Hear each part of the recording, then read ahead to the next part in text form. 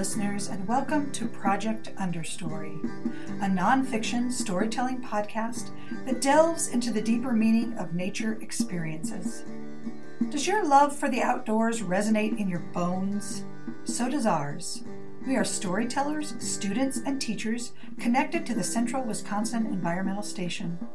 We are meaning makers, seeking to understand the world and ourselves better through the dappled shade of a balsam fir or the haunting call of a loon across a lake. Here, you can hear our stories of adventure and contemplation, and perhaps discover your own understory.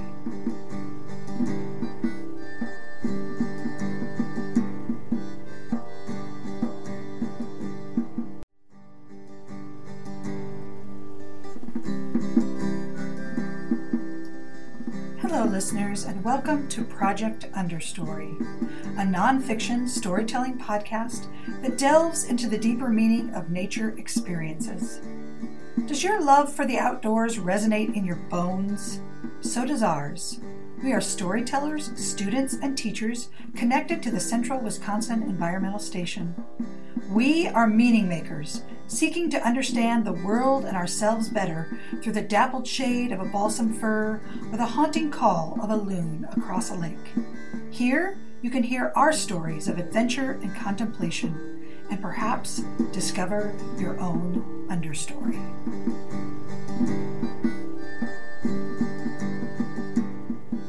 How do you react when things just don't seem to go your way? How many times during a trip did you have to do a quick change of plans?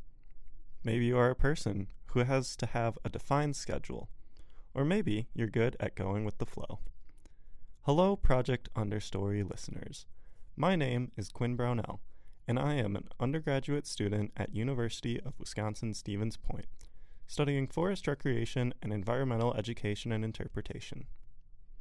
I am a person who not necessarily needs to stick to a defined schedule, but I do enjoy doing everything that is planned.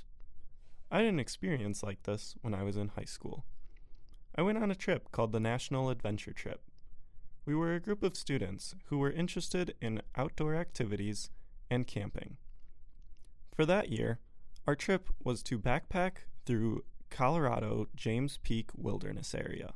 About 4 to 5 days into the trip was our summit day. We were going to climb to the top of James Peak and look out over the Rocky Mountains. The night before, I had set up my hammock and set my alarm on my watch for 5 a.m. When you are summiting, you have to wake up very early before the sun rises and get a head start. At 5 a.m., I woke up. I looked around, and no one was outside of their tent. I was a little confused, so I waited, and there was no movement for about an hour. And I was confused why our teachers didn't wake us up, or no one else was out of their tent. So I went back to sleep. I woke up again at about 8 a.m. Everyone came out of their tents, and it was a sunny, perfectly clear day. We were all very confused. Apparently, what had happened was our teachers woke up at 5 a.m., looked at the sky, and they couldn't see the moon. They said that they saw clouds in front of it, and clouds are not a good sign. Summiting in the rain is very dangerous. For this reason, we decided that it would be best if we tried to summit tomorrow. And so we were going to go on a day hike to a nearby lake called Crater Lakes. For those of you who don't know what a day hike is when you leave all of your gear behind at your campsite and take only the essential gear, such as food and water. On the way to Crater Lakes was about a 6-mile hike. We played games, such as one that we made up, my favorite, Roots and Rocks. We started singing, we were dancing along the way, and there were waterfalls, which we climbed up on top of and took pictures. There was also rivers that were roaring with rapids. We finally made it to the trailhead, and our teachers said that we were about to go on solo hikes up to the lakes. I didn't like that idea. I didn't want to be by myself. And so what did I do? I ran, I climbed, I walked backwards. There were lots of switchbacks and hills on this path, and rock walls that I would just climb. I did whatever I wanted to, because that's who I was. I didn't want to be by myself. But when I made it to the top, there was a beautiful lake.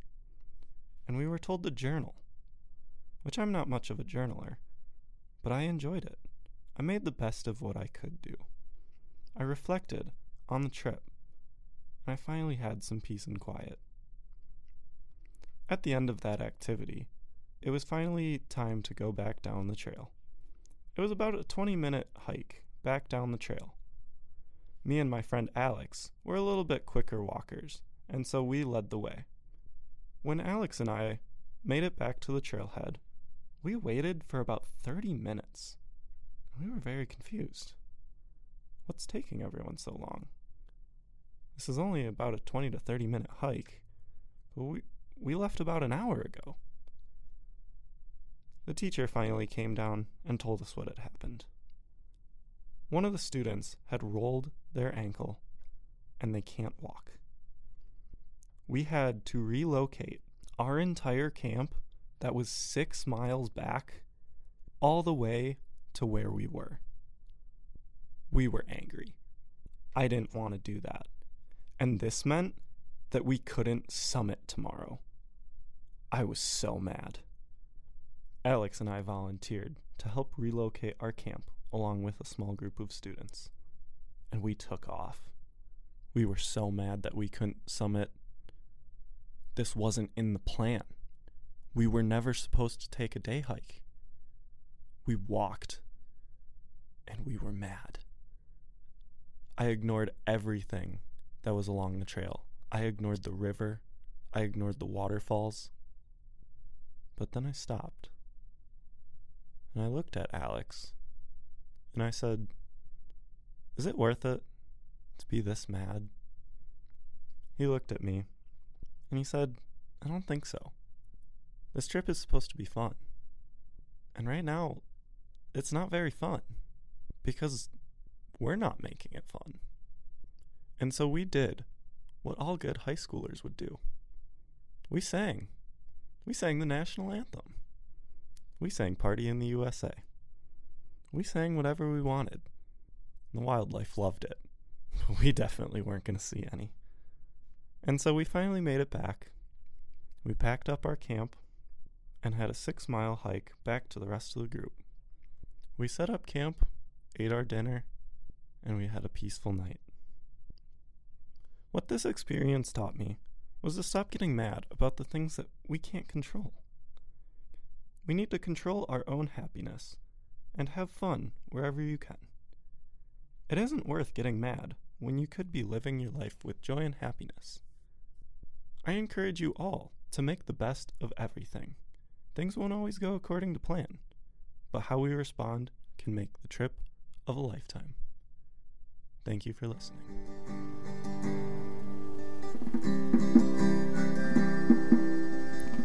This has been a production of Project Understory. A special thanks to Create Portage County in Stevens Point, Wisconsin. Check them out at createportagecounty.org for their many resources available to local artists and creatives.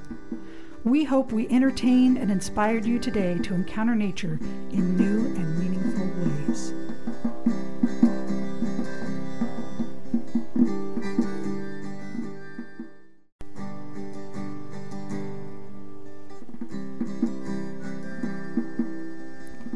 This has been a production of Project Understory. A special thanks to Create Portage County in Stevens Point, Wisconsin. Check them out at createportagecounty.org for their many resources available to local artists and creatives. We hope we entertained and inspired you today to encounter nature in new and meaningful ways.